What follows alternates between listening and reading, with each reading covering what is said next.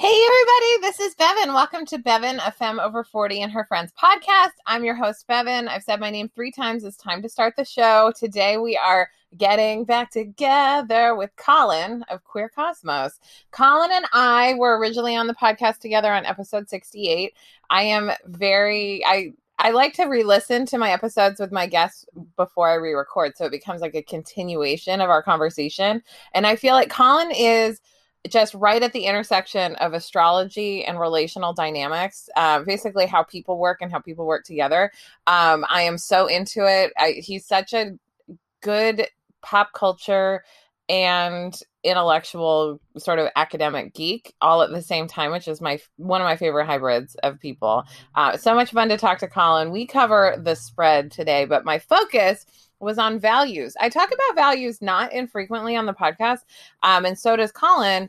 And I wanted to just kind of dig into how he finds his values and, what frameworks he does to support them. And it's actually really fun because towards the beginning of the episode, you'll hear like we both kind of come to values from a different framework and a different lens, but essentially like utilizing them in the same way to help us guide in our decision makings and in our lives. And honestly, what I've found is most people live lives by default. Very few actually live their life by design and figuring out what is truly important to them, uniquely to them, because each and every human is a unique design, I believe, from the universe. I say this every week at Fat Kid Dance Party Aerobics, but I believe each and every human is one in infinity, that there's only ever going to be one of you in all of time and space.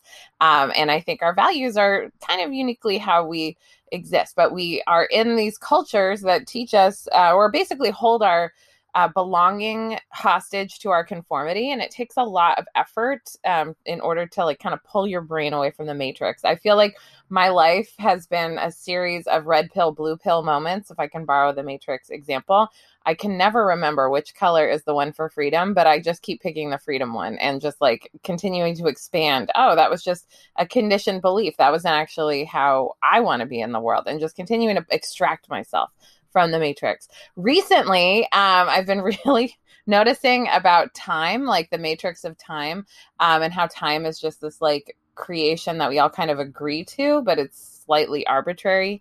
I really like to, as much as I possibly can, extract myself from like time, which is hard, right? Because I do have commitments and obligations and accountability.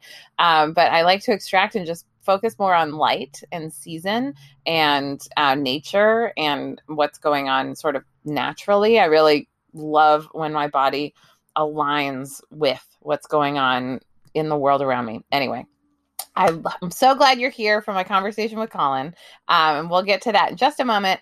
But first, I'd love to tell you about the best way to support this podcast is through my Patreon page. I am an entirely supported artist via Patreon, meaning I have a membership support site, which creates value for folks like you by creators like me. It's a safe and secure site. They handle the membership. You can join monthly. It starts at $2 a month. You get access to upwards of 6 Zoom aerobics classes per month, plus spiritual self-care teachings I do, an exclusive podcast about self-care, and which has Reiki healing and meditations and things like that over on the Patreon page. It's patreon.com/FKDP, which stands for Fat Kid Dance Party, which is my aerobics class for anyone who feels left behind by mainstream fitness. If you've ever been called too fat, too much, or felt too awkward to dance, mine is the supportive class for you. I also have a full membership at $25 a month. It's kind of like a self-care membership or a fitness membership, commensurate to that, where you get access to all the things I've already said, plus pre-recorded aerobics classes. I hike into the woods every week and record a fresh class. There is always a 10-minute, a 20-minute, 2 55-minute classes, a chair aerobics class, and a 45-minute canna-size class, which is slower, more repetitive choreography to accompany an optional cannabis experience. So if any of that sounds like it's a delightful self-care support to you, I would love if you would consider. Welcome to the podcast, Colin! Thank you so much for having me here. It's an honor to be back. I'm so excited to have you back, my Gemini. Do you identify as a king? Is that your sovereignty of choice, your royalty position? Sure. Gemini, queen, king, jester, trickster. I'll take it all. Yeah, I'll take it all. High priestess. I'll take it. feel like there's so many ways. Like I love royalty and I love to bestow Me people too. with their crown. But in this, like, let's just call it in this post-gender world where all genders matter and That's all right. genders are possible. Like, what is even royalty, right? We're each our own sovereign. So I'd love to call people a king, queen, jester. Yes. But as a Gemini, you're flexible. So just like Right. As a Gemini, I'm like attached to words, but not really. So thank you for the coordination. Yeah. I like it's cool, but it's fine. It doesn't matter to me. Words are symbols, twice removed from reality, said A Course in Miracles. So I'm fine. Yes. Oh my God. Words are symbols twice removed from reality. because look at your Capricorn sun ass shaking their head like, oh, I know. Yes. I know. Because Capricorns, when I drop some teachings on A Course in Miracles, they're just like, they eat it up because it does have that voice of authority that Capricorns love. Okay. I mean, if the Christ consciousness is your authority, right? It is ultimately the God within you, the Christ within you, right? And like, and and the Christ consciousness is just your best, right? It's it's just, you can get better every day, but if you deliver your best every day, that's your Christ consciousness. 100%. And then whatever you're not delivering, I mean, as long as it's accounted for and apologized for and amended for, really stops being your reality. Yeah. And that's Look at us 30 seconds in. Christ consciousness. Go ahead. And releasing all the guilt and shame and all of these, like, you know, clouds of, you know, the colonizer in your mind, right? All of these ideas that you have to be perfect, which is just controlling your image with other people. That's it. So just amend it, own it, and you'll be that much closer to your Christ consciousness, says Bevan. I'm down with that. I'm in a good mood today. So this is... I could tell. I love it. And I'm so glad. I'm in the middle of a thunderstorm. So in case you speak and the thunder just goes wild, like, I hope that's what happens. Oh, I'm excited for it to punctuate. Tell me when the thunder strikes and when it's really punctuated something important. Yes. And I'll be like, oh, this cat, I can't. Remind me his name one more time. Biscuit Reynolds. That's right. That's right. And would you say very much attached to you and like wants to be held and loved and the whole thing? He's always down to snuggle. But he is very into his autonomy. So I ask him frequently, do you want autonomy or connection? And his answer is both, because right now he's biting me. He crawled onto my lap. And bites you.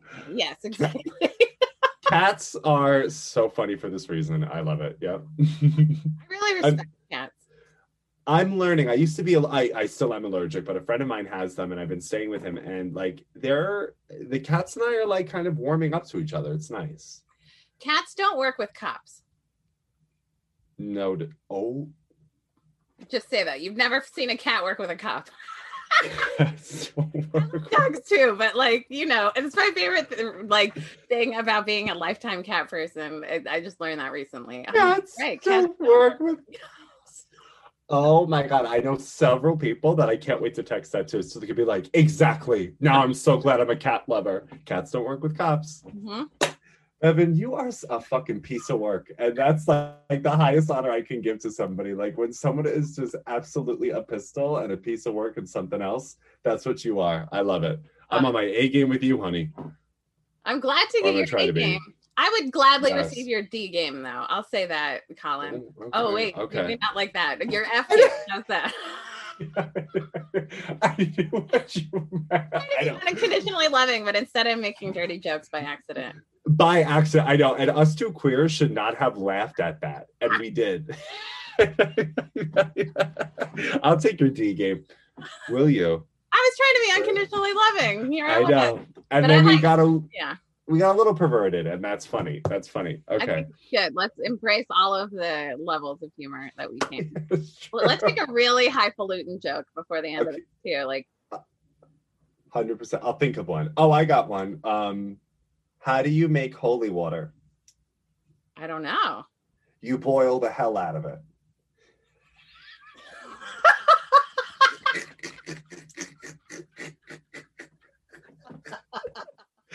Isn't that so good? Oh my God. Oh, I can't wait. I can't wait to use that joke. What a great world we live in where we can just create mirth with our words. See, words are twice removed from reality. Is that what you said? But like, says A Course in Miracles. Yeah. A Course in Miracles. But then you can use words to make jokes like that because of the meaning they have. And it's so funny. I'm so glad you enjoyed that. Because it's like, it's definitely a dad wise guy joke. So I was like, I don't know how this is gonna go. But thankfully, I think it landed like a hot knife through butter. Yeah. So. I will say, I think dad jokes are my love language. Like, oh, okay. When I turned 40, I was like, I am done taking life too seriously. I need to laugh more. And so dad jokes are a great way to laugh. You know, isn't it interesting that we realize that joke later on in life? Like, what is it about earlier? I don't want to say early because what is time, but like, why is that the lesson people tend to arrive at a certain age? Do you know why? I don't, and the same thing is. Well, let's just. You see that? I don't want to project. No, but I do see it, and it was something I learned from I learned it from a Real Housewife. Let's be honest. She made that declaration. I was like, stolen. It's mine too. No. I was 40, and I was like, yes, I am tired of taking things too seriously. I do need to laugh more. 100%. And like, but then also there's something I've noticed too is that people don't recognize how important their relationships are until towards the end. Like if you can just Google the top 5 lessons of the dying. This woman wrote this brilliant book. Yes. And right. And it's all real basic shit that like probably we should eat the ice cream, right? Like we probably should just love our lives and love the people around us and have more grace and more love. And right. Like I saw my grandmother who was like this intense Capricorn businesswoman in her latter year, like just her relationships were the most important thing to her. It wasn't her career. Right. And as everything started stripping away from her consciousness, it was just her relationships. And that was all that mattered. And it's like, I couldn't not take that lesson so that I could have a better second half of my life, you know? And you know what's beautiful? Isn't that the first lesson we get to too? Yes. It's the first one. Right. And we fall in love with these people who aren't great caretakers or whatever, don't take care of our emotional needs. And then we make it mean a story. And then like, it's off and running with putting up walls with people. Here. And then at the end, we're all just dismantling them anyway. Yeah. Well, there we go. That's the meaning of life from a Gemini Capricorn. We hope you enjoyed this episode. That's all you need to know. No, I completely agree. And that's when I'm connecting to a lot of people just sort of saying, you know, I just want to laugh more. And that's what I think Gemini energy, Mercury's still in Gemini, the North Node is in Gemini. I actually think that's what we're all trying to inhabit more of, because I think of Gemini energy as the trickster archetype in astrology. You know, the zodiac sign that basically tells people if you take yourself too seriously because you are so concerned what other people are thinking, you're actually not capable of critical intelligence. And guess what? Joke's on you. Nobody likes you. So lighten the fuck up. Don't take yourself too seriously. And from that place of receptivity, agility, and adaptability, can you actually get into serious problem solving? Can you get into really deep and empathetic conversations? Because you're not so hypervigilant. You can't be laughing and hypervigilant at the same time. Yeah. You know, and yeah, don't get me started because I'm obsessed with this idea. I'm obsessed with it. Oh my God, let's talk about it. Okay, Gemini Sun, Leo Rising, Capricorn Moon. Yes, ma'am. What is your Venus in? Gemini, baby. Oh, a Gemini Venus too. Oh yeah. So okay, let's talk about values. I would love to hear from you. What are your values, and are they in priority order? Well, wait. So what's your literature on values? Because I know that this was something, and I wanted to see. It's because this keeps coming up. So I'm wondering, like, how do you define the value? Where did you learn about values? And we'll start with those 2 questions. How do you define a value? Where did you learn about it? I have learned about values on the streets. Okay. Which I mean from my friends, like talking to people who have like strong value systems, who talk to me about what they value. I think values are kind of like the how that we live our lives. Very few people truly live through their values. I just want to say that. But like when you define what's important to you, like how you live your life, like these are the things. These are my big rocks, right? Like when you think about the jar of life, you only have a few big rocks you can fit in, and you got to put them in first. And then everything else is like then you got smaller pebbles, right? And then you get gravel, and then you get some sand in there, and then you can put water in there. Water's spending time on Instagram. I'm just going to say that. All of your scrolling, that should be your water. The water. Yeah. Right. Yeah. Okay. So, but it becomes people's big rocks because that's what they Yeah. default to because they're not focused on. I found that once I got real clear about my values and real clear about like how I wanted to live through them, and I keep tweaking the priority and like and I keep adding new things, but like for me, editing is the hardest part. So like I add Oh, things that like need to. yes. Yes. I love that. So you define the value as the rock at the bottom of the jar, Yeah, the big it's rock at like the bottom of the the jar. big things that are important that kind of make up the way you want to live your life, right? And I find like I'm much more aligned with people if we are connected about our values, you know, rather Oh, than yeah. making assumptions about people's values based on identity or lifestyle, which I used Mm, to conflate mm. the two and I didn't understand the distinction. But it's enabled me to make better connections with people when I can focus on common values rather than all the other junk.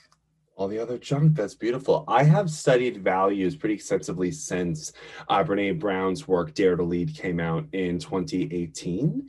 Yeah. And the way that she defines value is an idea or a conviction that we hold most important above all else. And then she brought in some other literature on values. And what really shocked me was that according to the researchers on clarity values for cognitive behavioral therapy, they said you actually ought not to choose more than two, Wow. because that's the whole function of the value, right? Is to choose a minimal amount of ideas and convictions that we can put into practice with the limited amount of energy and attention we have. And so, and then the sentence after that was like, because let's be clear, if we have more than two values, we don't even have priorities.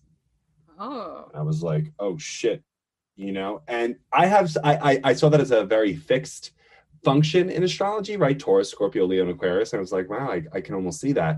And so at first I chose my values in 2018 as spirituality and connection, right? Above all else, I take a stand for these two things. What is the most spiritual path and what is the most connected path? And then I read the work of Barry Johnson, who started the Polarity Institute. I think he started the Institute in the 1990s. I read his book in 2020, and it's all about how the polarity is the closest symbol and access point we have to the ongoing search for truth. And he said, if you are in the work of clarity values and putting them into practice in the personal, relational, professional landscape, you should actually choose values that are in polarity with each other. Wow. So then I chose connection and spirituality, because what happened is that because my values for spirituality and connection were a little bit more on the other side, I did start to feel kind of lost in the sauce. And well, what about what I want? And what about speaking up for myself? And what about my own autonomy? What about my own space, you know? And when I started to reintroduce the value of autonomy, which means I'll take a stand for, I just want to go in my car and drive for a few hours without being overly committed to a calendar. I just want to be left alone for a little while. Then my life has actually unfolded really beautifully. And I unapologetically will tell people, well, because autonomy is my value, let me tell you why the answer is no. And because connection and relationships are my value, my other value, let me tell you why the answer is yes. You know, and I don't mind holding a contradiction and actually leveraging that energy as just the energy of the universe, not a problem that needs to be solved. Wow. Oh my God, that's so interesting. I love that you have a pedagogy about your values, like a lineage that you learn them from. Because I would say, like, I think that values are definitely like more than two, because they're the thing. Oh, like, okay. because I think in a world of infinite choices, narrowing Yeah. it down to like 10, you know, is still a big deal. Yeah. And it does give you, I mean, and I like priority order because it helps me like kind of sort things. And it's also really helping me with my morning routine, because like one of my great. shared that like he's like, I hit 4 of my 5 top values first thing in the morning. And like that, Wow. right. And when you can center your day around those things that you really find most important, like it sets you up for success, I think, and to stay in the lanes of the things that are the most important to you, that get lost if you don't prioritize. Yeah. Well, and I love that you mentioned that, because the pedagogy of values that I just mentioned really had a lot to do with like organizational culture, and you know how to put these values into practice in schools, in corporations and businesses. And one of the most interesting key findings was that when values in these spaces were too wide, they didn't actually know what choice to go in. So like, you know, for certain schools, they'll have like, this middle school's values are these 9 words. And then if you're thinking about it, if an important decision needs to be made for a communication strategy, for an issue on accountability, for an issue on God only knows what, do all of those 9 words help direct in the right choice, or do like 2 or 3? Yeah. So, you know, it can be both, right? We could have more than 2 personally. For the professional spaces, they're like, yeah, you basically just need 2. Wow, that's actually, I'm so grateful we're having this conversation, because right now I'm like doing this big leadership project on the land that I work at, or great. that I live at. I'm making them. They asked me to help because of my legal background, and I said yes, but we're going to do it in this way, and we're going to start by getting a big picture and figure out what our vision, values, and concerns are as a group. Love it. So it's helping me actually understand, okay, let's really narrow down the values to a couple so that we can actually use them organizationally. Yeah, because again, when you're asking people why they're not feeling secure or trustworthy in major organizations and with other leaders, one of the most common answers was, we're too scattered and indecisive in our decision making and our values, and I don't know what's a priority. Mm-hmm. So that's why they make the recommendation. The literature on values makes the recommendation to narrow it down to 2, so that, you know, the people can understand that. And then when you're working with teams and organizations, right, like, you could understand why, say, Bevan is, because integrity is your value and so is accountability. You'll be the first one to bring up, are we going to discuss the fact that we got this really critical review or feedback and we need to address it with others? And people who are maybe vision and education, like, no, we're on to the next one. And you're like, no, we're not. Because accountability, you know what I mean? And like, that's what's so interesting is like, and this is kind of something that I'm also teasing apart. So I'm wondering if this is something you've observed or something you've read in the research on values too. But I think a lot of people confuse, myself included, like value with strength. Oh. And I like a strengths-based assessment. And I kind of now really choose the values that I want to have access to when my critical thinking goes offline. You know, because I've been very apt to hide in plain sight and just make it about other people and dancing codependentary because I'm not thinking of autonomy. And I've also been very apt to get really emotionally reactive and burn bridges and be like, fuck this, fuck that, fuck you, to people who I claim to love. So then what about connection? You know? So I look at those 2 values as like the lighthouses towards righteous living. They're not immediately my strengths, but they are guiding me to make the right behavior according to my values in moments of, you know, prolonged uncertainty, anticipatory conflict, or emotional activation, rejection, abandonment, and risk. Oh my God, yes. It's interesting because I would not say that I think that values are strengths. I think that values are, I still stand by it. Like, I think it's the things you want to live through. Yeah. But like, I'll say my first value is my relationship with God.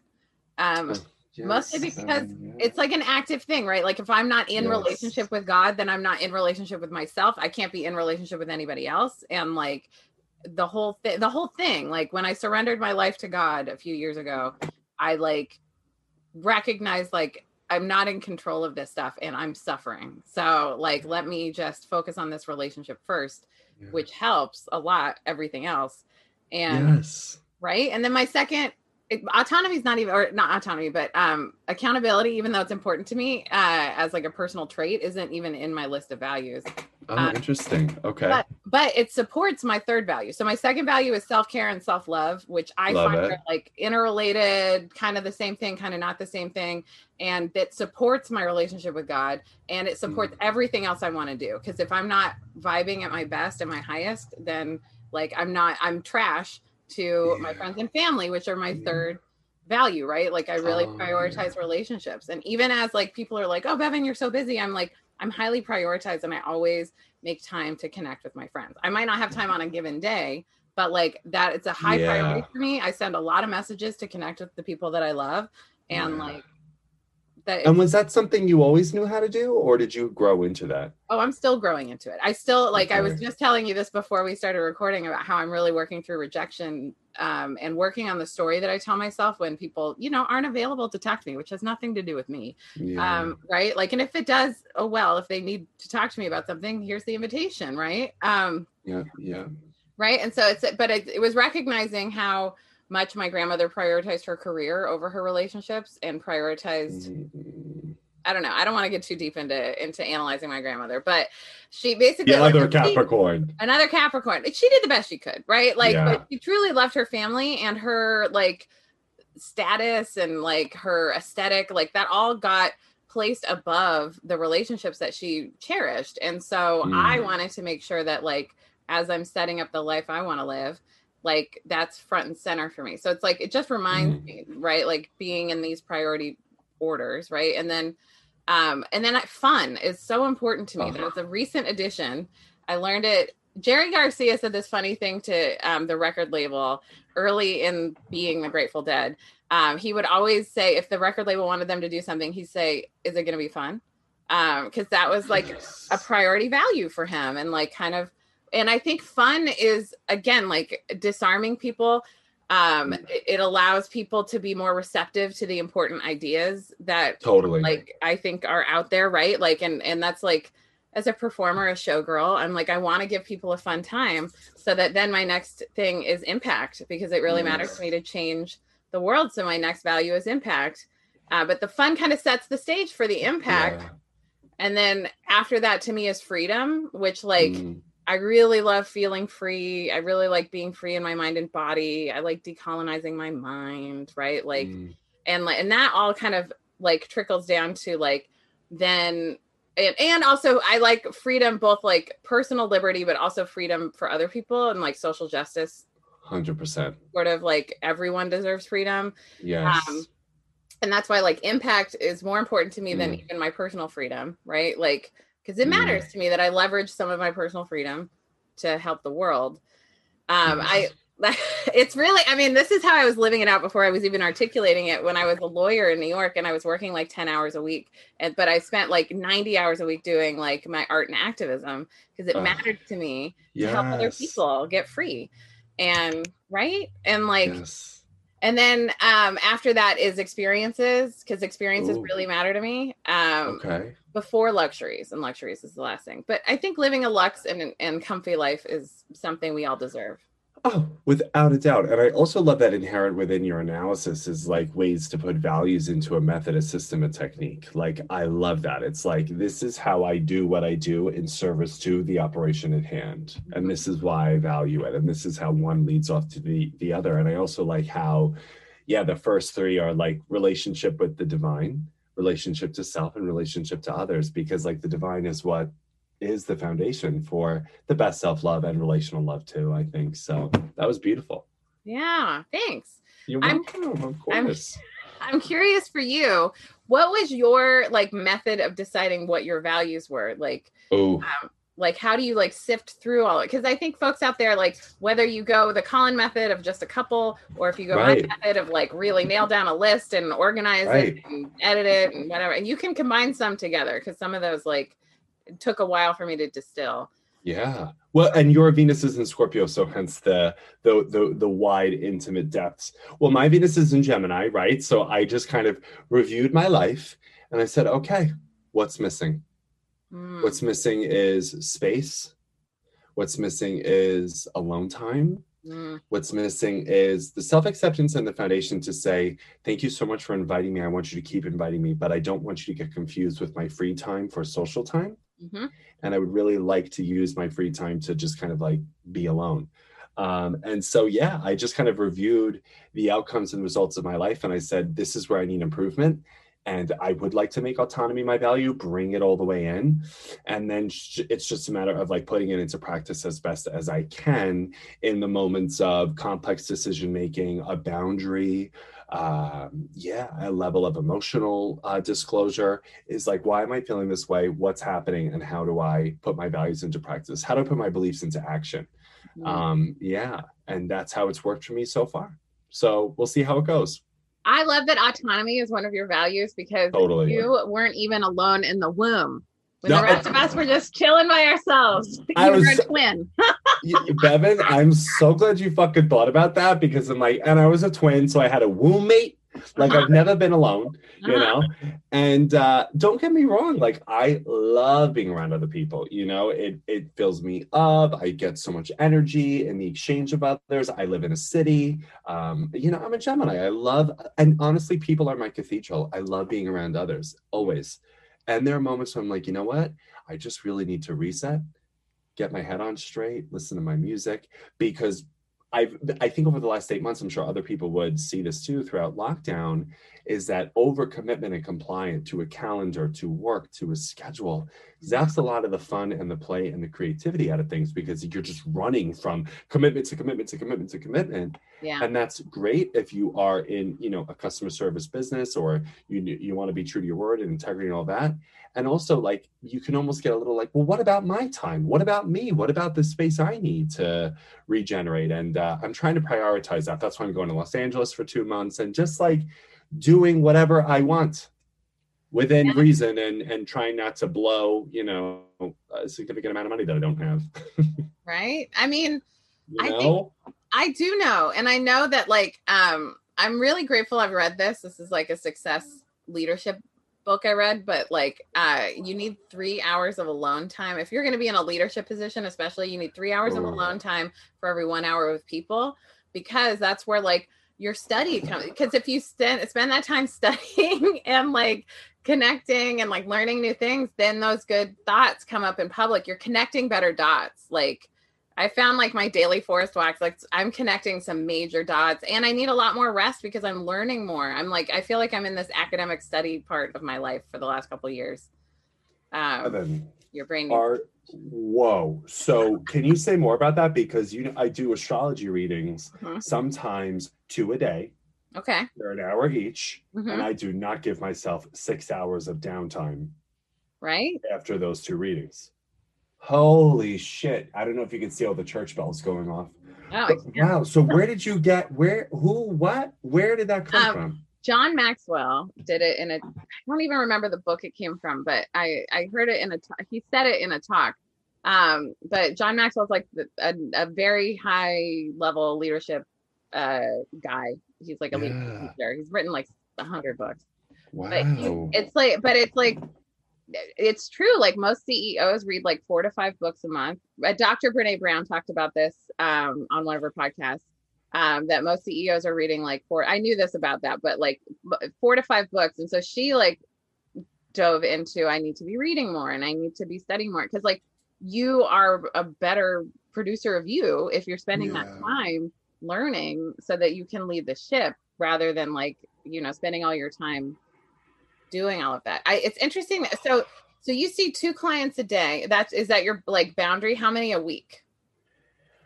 2, 4, 6, about 10, because I'll work Monday through Friday. And then in between those, Bevan, I'll have a ton of meetings and sessions so basically that idea that John Maxwell put forward is not operationalized, was not, I should say, for the last 8 months. Yeah. And I'm working from home, living with my grandma, who I love, and we spend a lot of time together, so it's, go ahead. Yeah. Working with home, as you put it, Esther Perel. Because home has its own little pop-up demands, and you got to figure out how to manage that. Yes. And what's been great is that, like, I haven't even needed to outline that to people who I love and care about. They just kind of go, we get it. And I'm like, thank God. Because I would go into, and there's people who I haven't seen, and there's others who, but what about the vaccine? And like, it's just been this overwhelming rush of like, oh, I feel like I'm not showing up for others that I care about. But like, I did not put systems in place in my work to give myself this alone time, because I didn't even know about it. And that's the learning curve, So thank you so much for being like, I'll tell you why. 3 hours for every 1 hour. I'm like, oh my God, that's so true.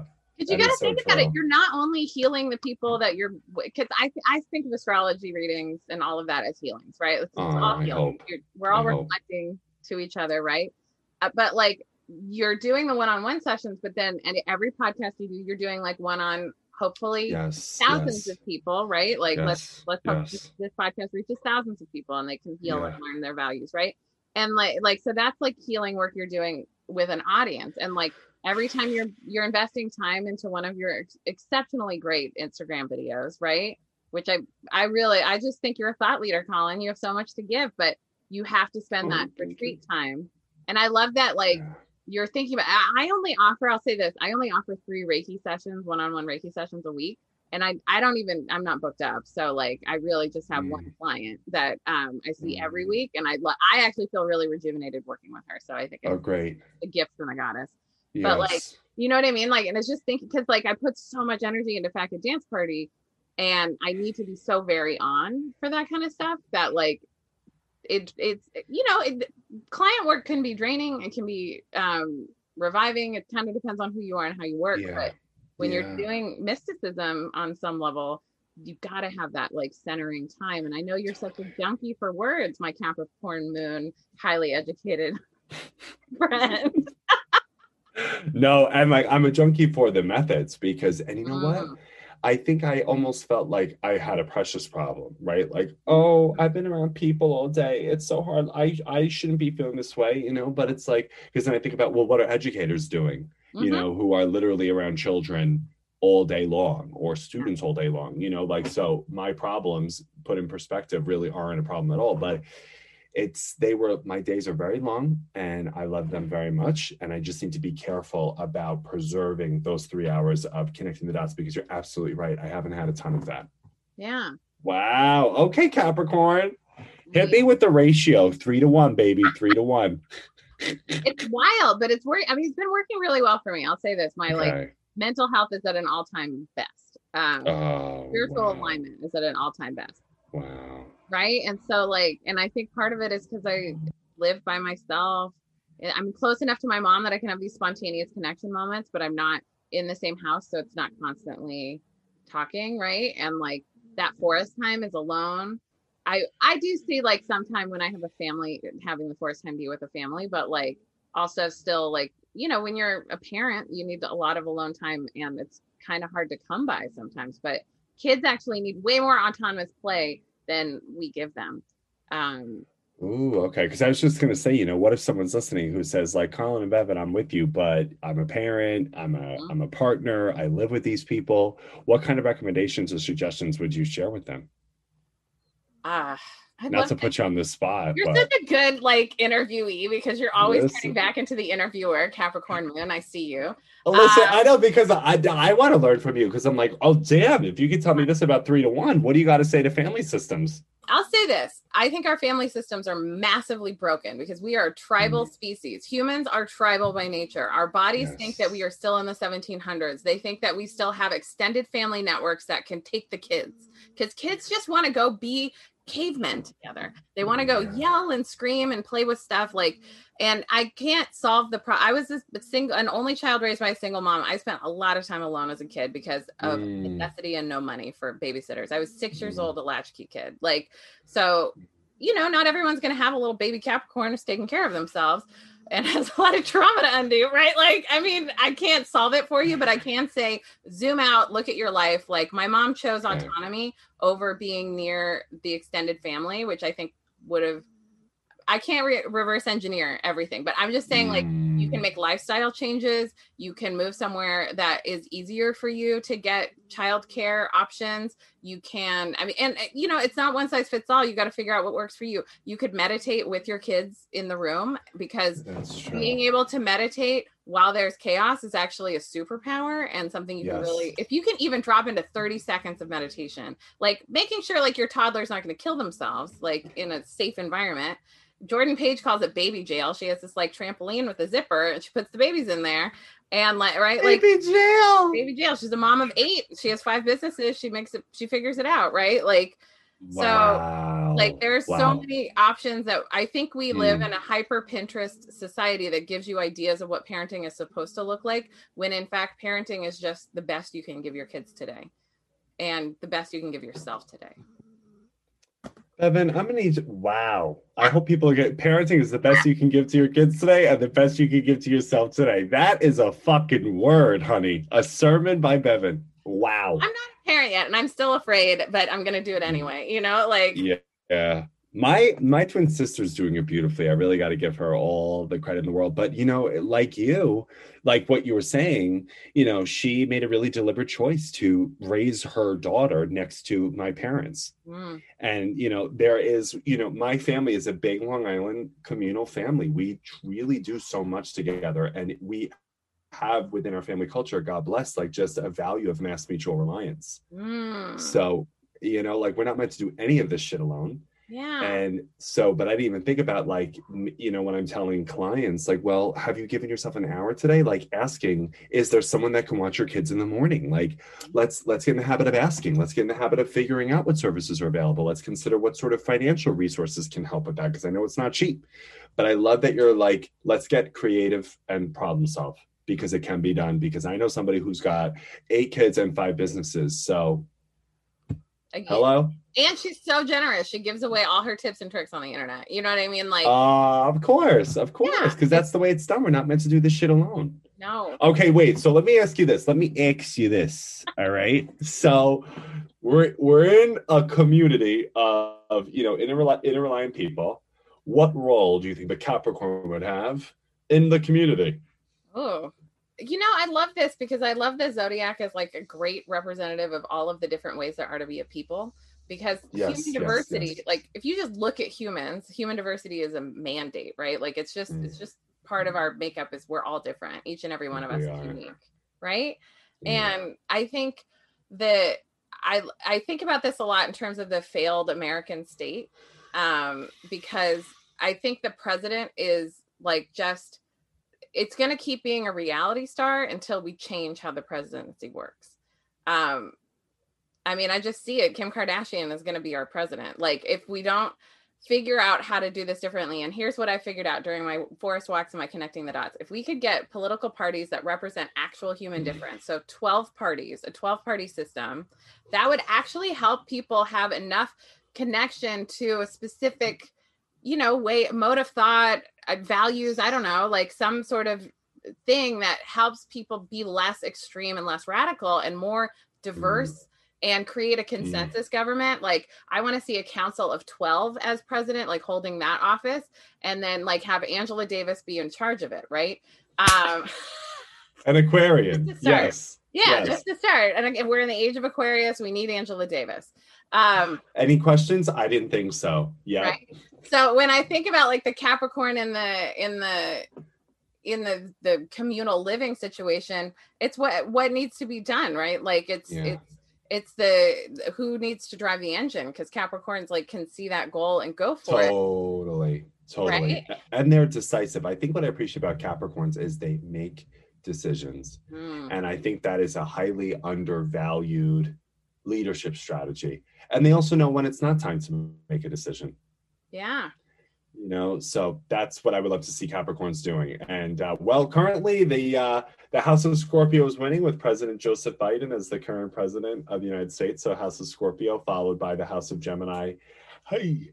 And I guess hopefully we could see some deep truth telling in this administration and really, really, really powerful Scorpio healing. Let's hope. Let's hope. Let's hope. Wow. I love the idea of like there's 12 political parties, each zodiac influenced. Which one should we have for 4 years? Should it be Capricorn, Virgo, Taurus, Scorpio, Leo, Sag? What are we in the mood for, folks? I don't even think it should be like choosing one for 4 years. I think it should just be choosing all and forcing consensus, because if you can get 6 or if you can get 7 distinct parties to agree on something, you've got a majority, right? And like, okay. Right? Or like forcing consensus on everything, like the Quakers, right? Like, there's ways to do it. This is just my starting idea for the Republic of the United States by the people for the people is the new name of the country. And now, when you say forced consensus, what does that look like? It just means it's unity and harmony above all. So it means that if you, this is my understanding of Quakerism, but like, or being Quaker, I don't know what they call it, but like is that basically everything is decided congregationally, like the whole congregation has to decide, and like and if there's consent, it doesn't go forward. So and some co-ops do this too, right? Like consensus or nothing, and majority rules gets really like it that's the thing, is like we have this three chamber government, right? My poli-sci degree is so dusty, but like we have you're using it well, right? The executive, legislative, and judicial branch, right? And they're supposed to be like that so that we protect more minority interests, but because we have so much money in politics, we don't have the ability for minority interests to even have a remote No. opportunity other than like little symbolic things. Like we'll give you Juneteenth, but we won't give you reparations. Like, you know what I mean? Like that kind of shit. Malcolm X said they'll just keep giving you symbols and they will not do anything. Yeah. And Wow. he was right? Like it's gross. And if we got money out of politics, I think it would change everything, because then our politicians could be focused more on leadership instead of like connecting and sucking up to the lobbyists. Wow. Okay, so you're also no. Let's go there. You're also reminding me really of actually, Bevan, the power of redeemed fixed energy. Taurus, Scorpio, Leo, and Aquarius. Malcolm X was a Taurus, and there is a capacity for fixed signs to be like, I don't buy it. It's not substantial. It lacks intention, and it has no sustainability whatsoever. So what are we doing to undo the errors of the past in the present to ensure it doesn't happen for our people? And a celebrated holiday where we have off and not really think about something is symbolic and vain at best. Yes. Yeah. Yes. And we do have some fixed energy in the stars right now. We have Uranus in Taurus. Saturn is in Aquarius. Jupiter will re-enter Aquarius starting on July 27th. So we are kind of in that general direction, actually, of like, what's the method, what's the system? Because I was just talking to my family today about like what can happen when we lack the fixed intention. What happens when people are just moving for the sake of moving and just like, you know, quick, immediate responses, like taking an aspirin for a broken bone, but not resetting the bone. Ooh. You know, and that's like the cardinal signs can say, let's take the aspirin. You know, the fixed signs will say, okay, and let's also reset the bone. Yeah. And then the mutable signs are like, well, what about the cast? Because it's got to heal. And we have a lot of let's take the aspirin. Yeah. Yeah. I mean, but anyway, don't get me started. We live in this microwave culture too, where we like have this. Ooh. When nature like blooms, a lot of things in nature only bloom once a year, right? Like, so, and is the lilac tree not valuable when it's not producing its intoxicating scent, right? Like, wait, so no, I'm going through this trends actually in my astrology right now. So microwave culture is like everything at once. It's like everything happens immediately. We like, when you are raised, I don't know, like, is this like, I wasn't raised like this, but I imagine like being raised with like a grandma making sauce, right? Like on a Sunday, and it's like this ritual and it smells amazing. And like, it's all day long. And then you get to dig into food that was brewing in a pot of delicious sauce, ribs, perhaps meatballs, right? Yes. All of the things, chicken cutlets. No, it's just, we started this conversation talking about Italian food before we even started recording. It's true. So Bevan is like letting her inner Long Island girl out. I really am. I miss it. I miss the East Coast. I want to go to Dunkin'. I want to drive on the Turnpike, and I want to go down the shore. All right. Let me do it. Okay. Go ahead. I want to go to Wawa. Come on. I want a hoagie. Right. I love the Pennsylvanians. They can have their weird accent. I'm in no place to talk. Okay. So many weird accents, like really intense, regional, diverse accents within like a few blocks. 100%. And then I go there. I'm like, wow, they're talking so weird, huh? I can hear it through the window. That's nuts. I know. So let me not. I'm not. Yeah, I'm not. But I love it. It makes me laugh. I love the linguistic diversity of the US. But and you know what's come to think of it, that is what my family would do every Sunday when we all lived together. Grandma would start making the sauce at like 9 a.m. and I would know because I slept over on Saturday and I woke up and I smell onions first thing in the morning, which typically is nice, you know. And then she cooks it all day. We have it at 3. The family comes around, and you know, and I think what you're saying, Bevan, is it's like it's intentional, it's patient, it's cumulative. And you're right, I think we get a little too much at once. We don't give time. We don't give the embryonic phase enough value. Yeah, and growing roots and stuff. And I'll say this as someone who has been working hard to release and be okay with like the process that my life is taking and how it's unfolding and how slow it feels. But like, I also don't want a microwave result. I want to have all the nutrients in it, because microwaves, I'll just say this, I'm an anti-microwave person who does it sometimes out of need, right? Yeah. But like mostly microwaves just zap all the nutrients out of your food. And if you could just heat it up in a pot, it takes maybe a few more minutes, but like and more dishes. This is why I sometimes want. Right. But like, you know, it does preserve the nutrients that you work so hard, especially if you're someone who cooks from scratch and like you want Yeah. like all that cabbage, right, to like nourish Mm. you instead of microwaving it and like losing it. Bevan, you're really reading me right now because I'm going through a 12th house transit, and I just felt really called to like not do a whole lot of work. You know, haven't made a lot of content, no scheduling. My out of office email is up. Like I am taking a vacation because I'm actually moving across the country. I'm in New York now, going to LA like next Monday. Shipped out the car, going to be there for 2 months. Cannot wait. Okay. But I haven't really been doing anything. And every once in a while, you know, my inner voice will be like, oh, but just work real fast and make a video because, you know, people will forget about you. And it's like, no, let me just have a moment to gather myself. Let the nutrients bake. I don't want to give anybody a microwave result. No, ma'am. I don't want to do it. So thank you for that quick little read. You've been reading me since the moment this started. I love you. I love you. You have your methods, your systems, your educations. I appreciate that so much. I appreciate that.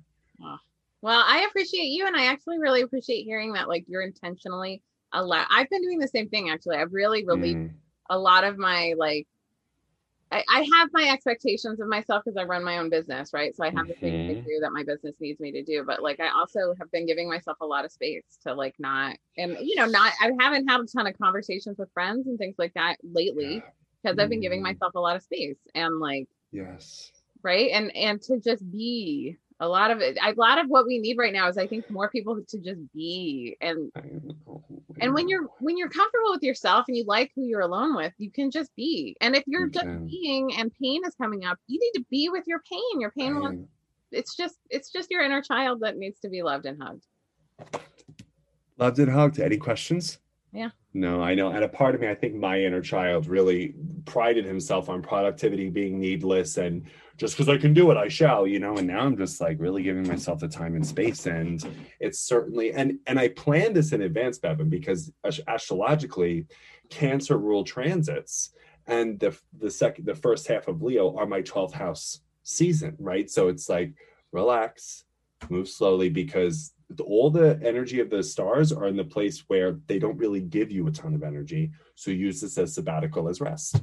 And I planned it and I've done it and I've never felt better, but a part of me is still being like, oh my God, should I work? And it's like, no, I'm going to take off for the first time in 2 weeks in 4 years. Yeah. I'm going to do it. So are you going to LA and like not working? I'm going to go to LA and work as in I'm going to do 4 readings a week, give myself off on Friday, right? And then I would actually like to spend the rest of the day just kind of like what you recommended, you know, be in dot connecting. I want to hire my friend to help me with my website. I'd like to just kind of do a whole review, restart, refresh. And I want to go out there for 2 months because I get so much inspiration and external stimulation because I'm in a new place. You know, I think that so many people that I've spoken to are like looking for demarcation, delineation, and differentiation because we've lived the last 8.5 months, or the last year and a half, really. Same house, same room, same table, same chair, same monitor. The world is passing. We're sitting still. Things are bleeding together. We're overwhelmed. We don't know our ass from our elbow. And you know, those are for people who had to work from home. For the essential workers, they've been in their own monotony and routine, not even a minute to reconnect with the outside world. So everybody just needs to connect with the Eros force, the differentiation force. And it amazes me that as soon as I can go to Southern California or Los Angeles, I have all of that stimulation that I can't wait to apply to the work. And that's what I'm going to do. Oh, that's so exciting. Thanks. I hope it goes well. I know it will though. I'm so stoked. I'm so stoked. Well, I'm stoked for you. Thank you. And also it is nice to like everyone. I know a ton of people who moved during the pandemic. Maybe moved a couple times. And a few times actually, a couple of my friends like, and it's been interesting because like I think everyone's just having a different kind of pandemic experience and like. For me, as like a little stressed out Capricorn who's really high in ethics, Virgo rising too, I think is like service and like humanity, right? Yeah. And so I was really stressed about like I can potentially travel and carry with me something in me, even if, because I'm vaccinated, like even if like I don't go to the hospital because I'm got COVID, like and that's something that's always bugged me about it. I don't want to be in a chain of infection that kills somebody's grandma. Like that to me feels important. That even if I'm not like holding a gun over someone's 4-year-old, because 4-year-olds can't get vaccinated either.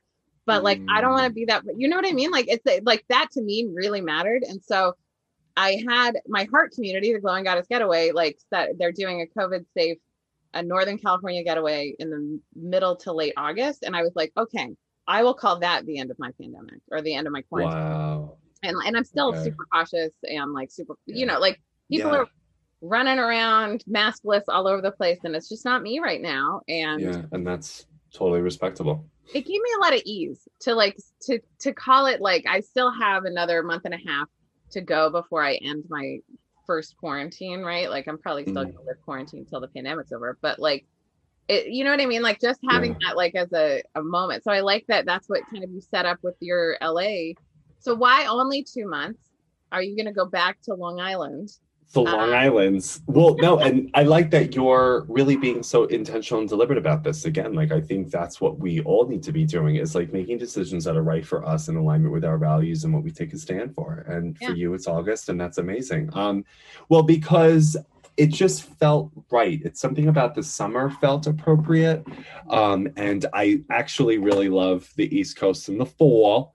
So, you know, I definitely want to make my way back here in probably like late September, and then stay until just after the holidays, the winter holidays. And then January could be, you know, a whole new thing. I would love to, you know, if the borders are open, I would love to maybe go to specific countries for a month at a time.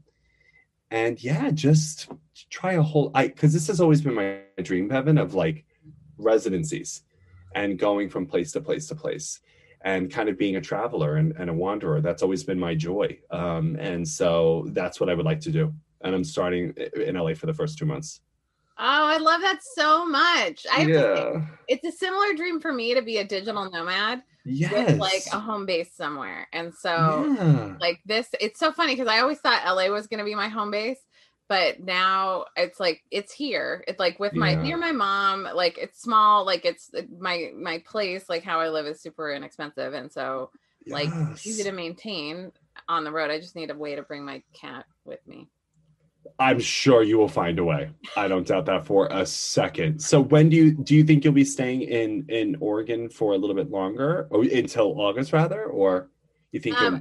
So I'm not in Oregon. I'm in Washington. Washington. I'm so sorry. Just think of me at the North Pole. Like I'm Santa Claus. That's how I like people to see me. I'm very close to Canada.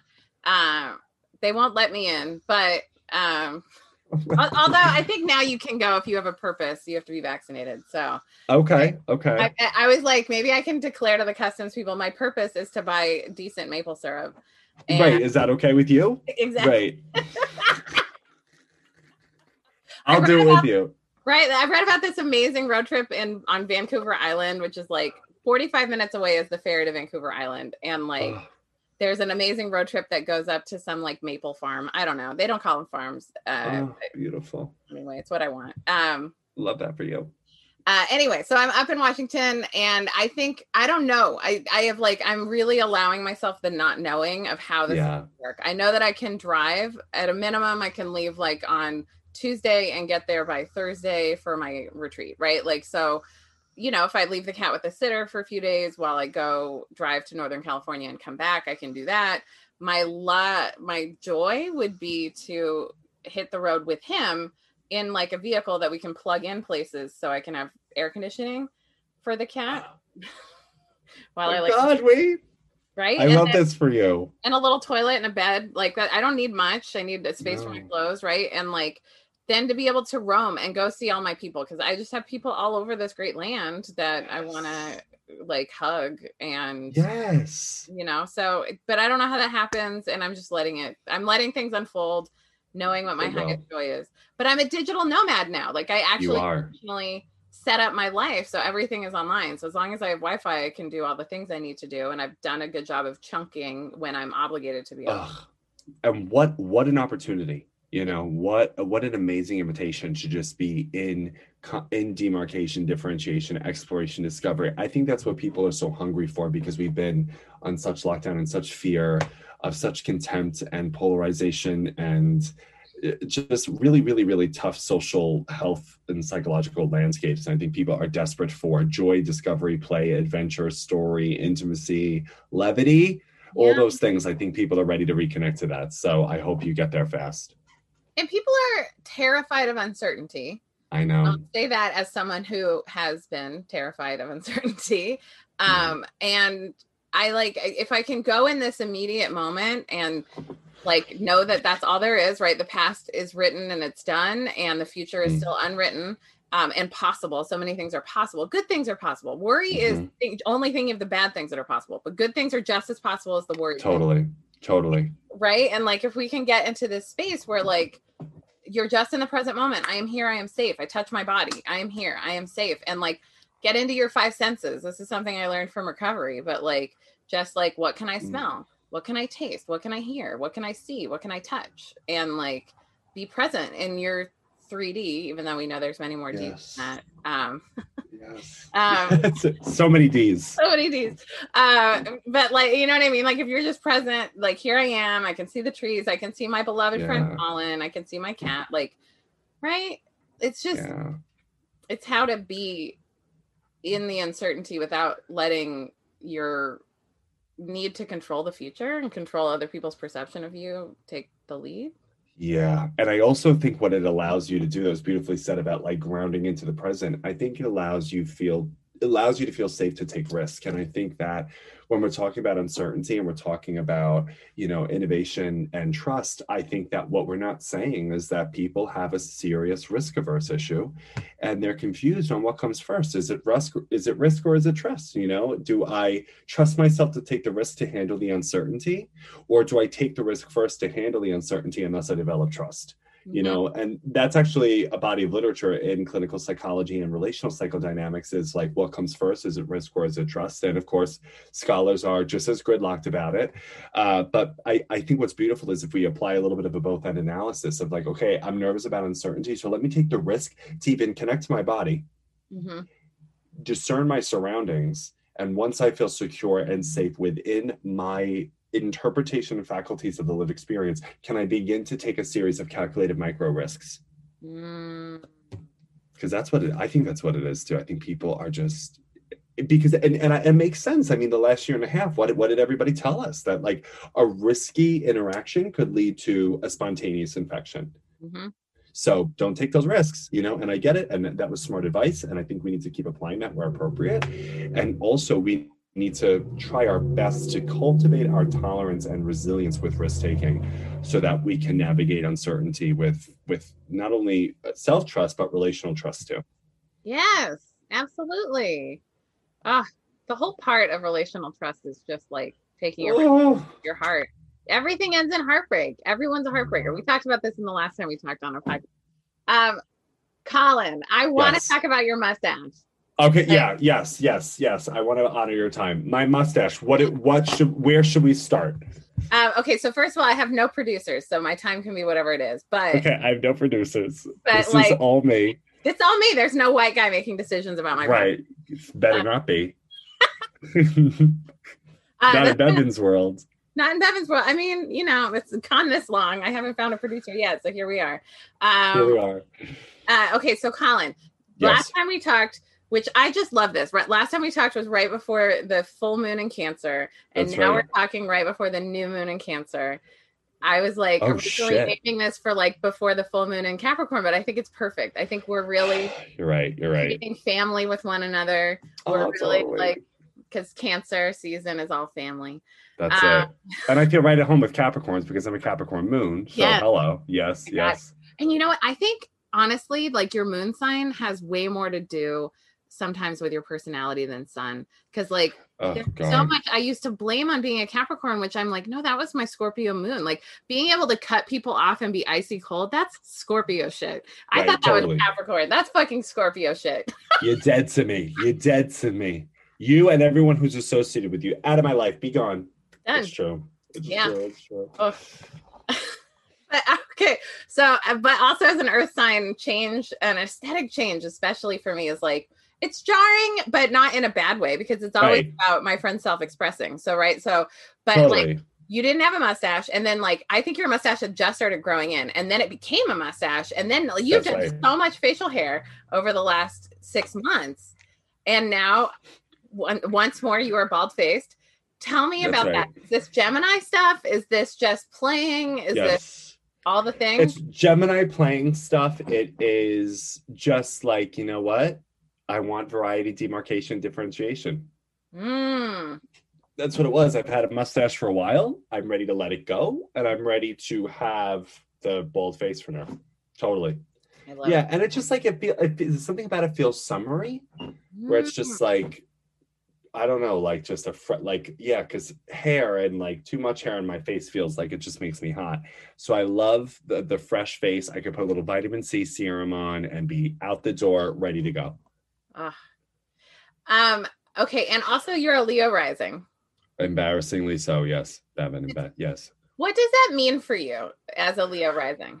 Oh God. You know what I think it means? The older I get, the more I'm realizing that there is something really interesting about this space of visibility and what it means to be public facing, what it means to, I don't know, almost like kind of give other people permission slips just by living and existing and being, you know? And I think a lot about Whitney Houston as an example. She was a Leo sun, but her ability just to just walk into a room with such stature and dignity and elegance and grace and power, but compassion and a gentle strength, that to me feels very Leo. I also think that Leo rising is the value of self-disclosure, the value of vulnerable. This is my interior world that's substantial that you need to hear about.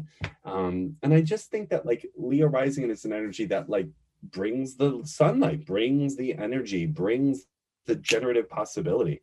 And yeah, it's fun, but it can be a little exhausting at times for sure.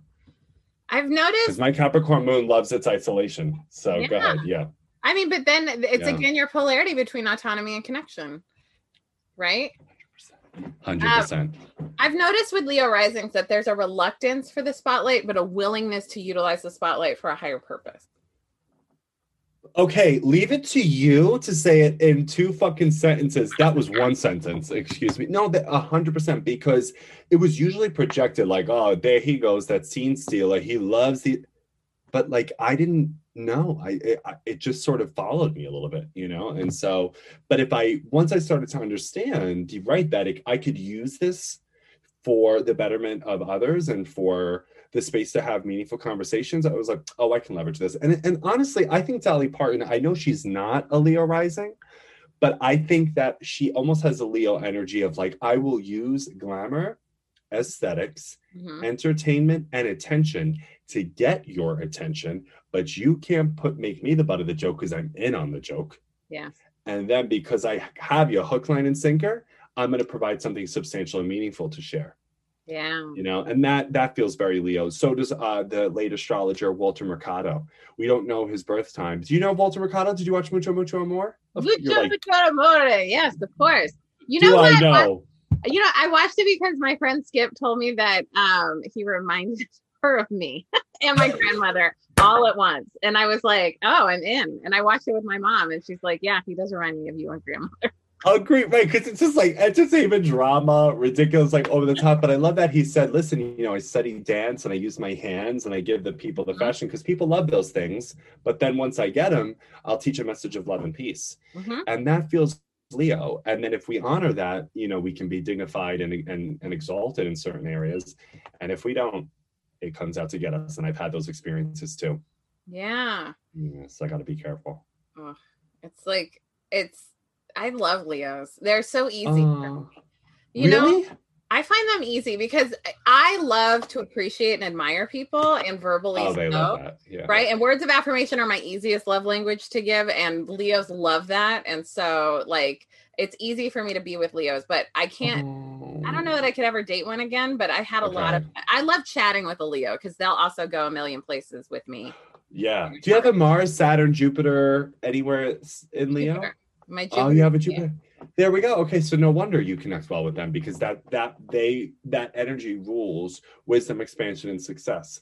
So when you're around Leo ruled concepts and figures, you can get there. And I also think of Leo energy as like this sign of like a Britney Spears figure, or someone who just like grips the collective psyche, transcends it a little bit, and is the performer, you know? And where would we be without like the energy, the charisma, the dancing, the life force, the vibrancy, the pow, you know? And when I want to connect to Leo, I just watch Britney Spears dance, Whitney Houston sing, and like, I'm good to go. I'm like, oh, I get it. I get it. Yeah. Yeah. Yeah. God. Yeah.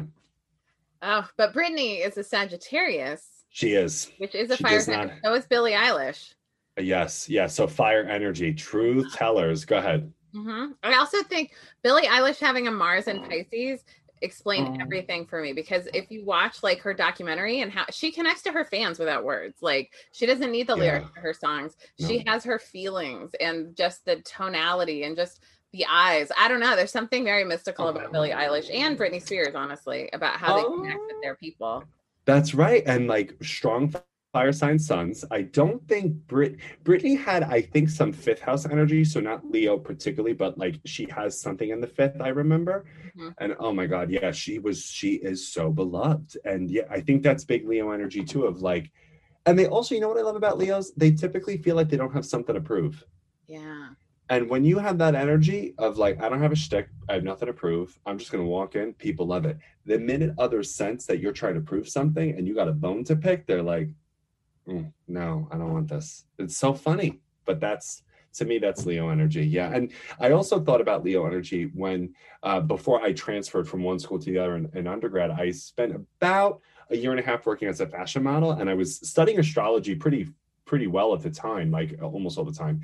And I will never forget the moment of like, when you're the next model up, the producer's holding the headphones and is like, standing by, last model Colin, okay, and go. And then when they push you out and you make that right-hand turn and you see the wall of photographers and the light is on you, that adrenaline quiet hum felt very Leo. Like, I'm going to engage in self-definition, movement, energy. Like, that's when I really knew Leo. And it was the scariest thing I've ever done, but I knew Leo then too. That's so good. And so you're a conventionally attractive person, right?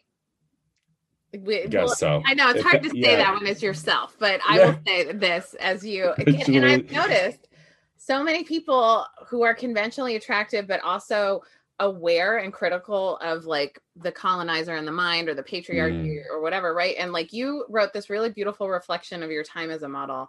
Thank you for bringing that up. I loved it. It was so good and it's so real. And it's like, it's hard to be in an industry that really prioritizes a very specific aesthetic that's ultimately unattainable because everyone's aging or temporarily able-bodied, right? So like there is no beauty ideal that is attainable because it is always lost. It's always a thing that can be lost unless you visualize and understand beauty to be inherent and ever present, and you are the beholder of all beauty, and so you can find beauty in anything, right? So I feel you are a person who understands all of this, but then you're like getting all this value from like these really kind of shallow and weird things that are just all made up, and like that talk about the tangle of those and like kind of divesting from body currency as a person for whom a lot of people place currency. Oh, yeah, that's a great question. Well, it actually started because as it was a year into it, that's when I started my transfer at the New School. I was going to Eugene Lane College New School for Liberal Arts. And it was a professor of mine who said, do you know of Ashley Mears' work called Pricing Beauty? She's done a lot of ethnographic research into being a fashion model because she was a scholar and a fashion model concurrently.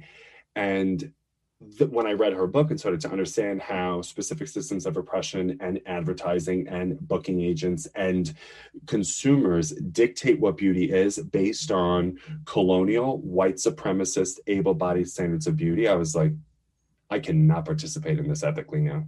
Because like once you see it, you almost can't unsee it. And I knew at the time that something felt sticky about the work, but I was 21.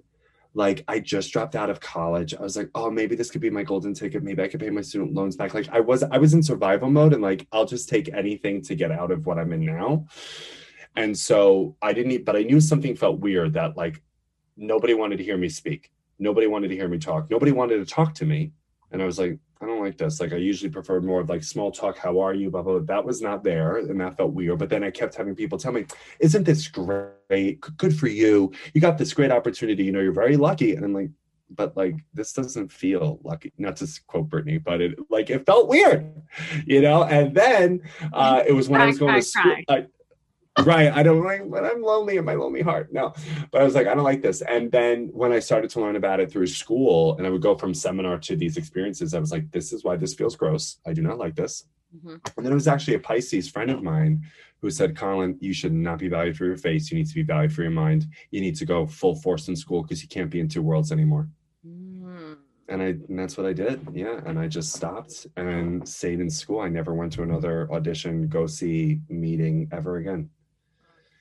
Yeah, but it was hard. It was really hard. And it's still, and the modeling industry is so different now in 2021 than it was in 2011, 2012. You know, this was pre-Instagram.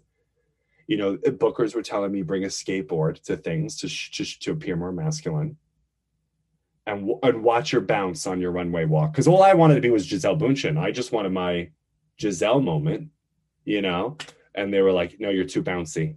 You need to walk with more, you know, and it bored me, you know? So it was just, I'm glad I got out and I could totally see its valid criticisms. And actually the Model Alliance is doing great work on that too, of like working and organizing for labor protections for American fashion models to provide pro bono work to get them out of their contracts, to be advocates and provide any level of therapy or justice advocacy if they report sexual abuse or sexual harassment.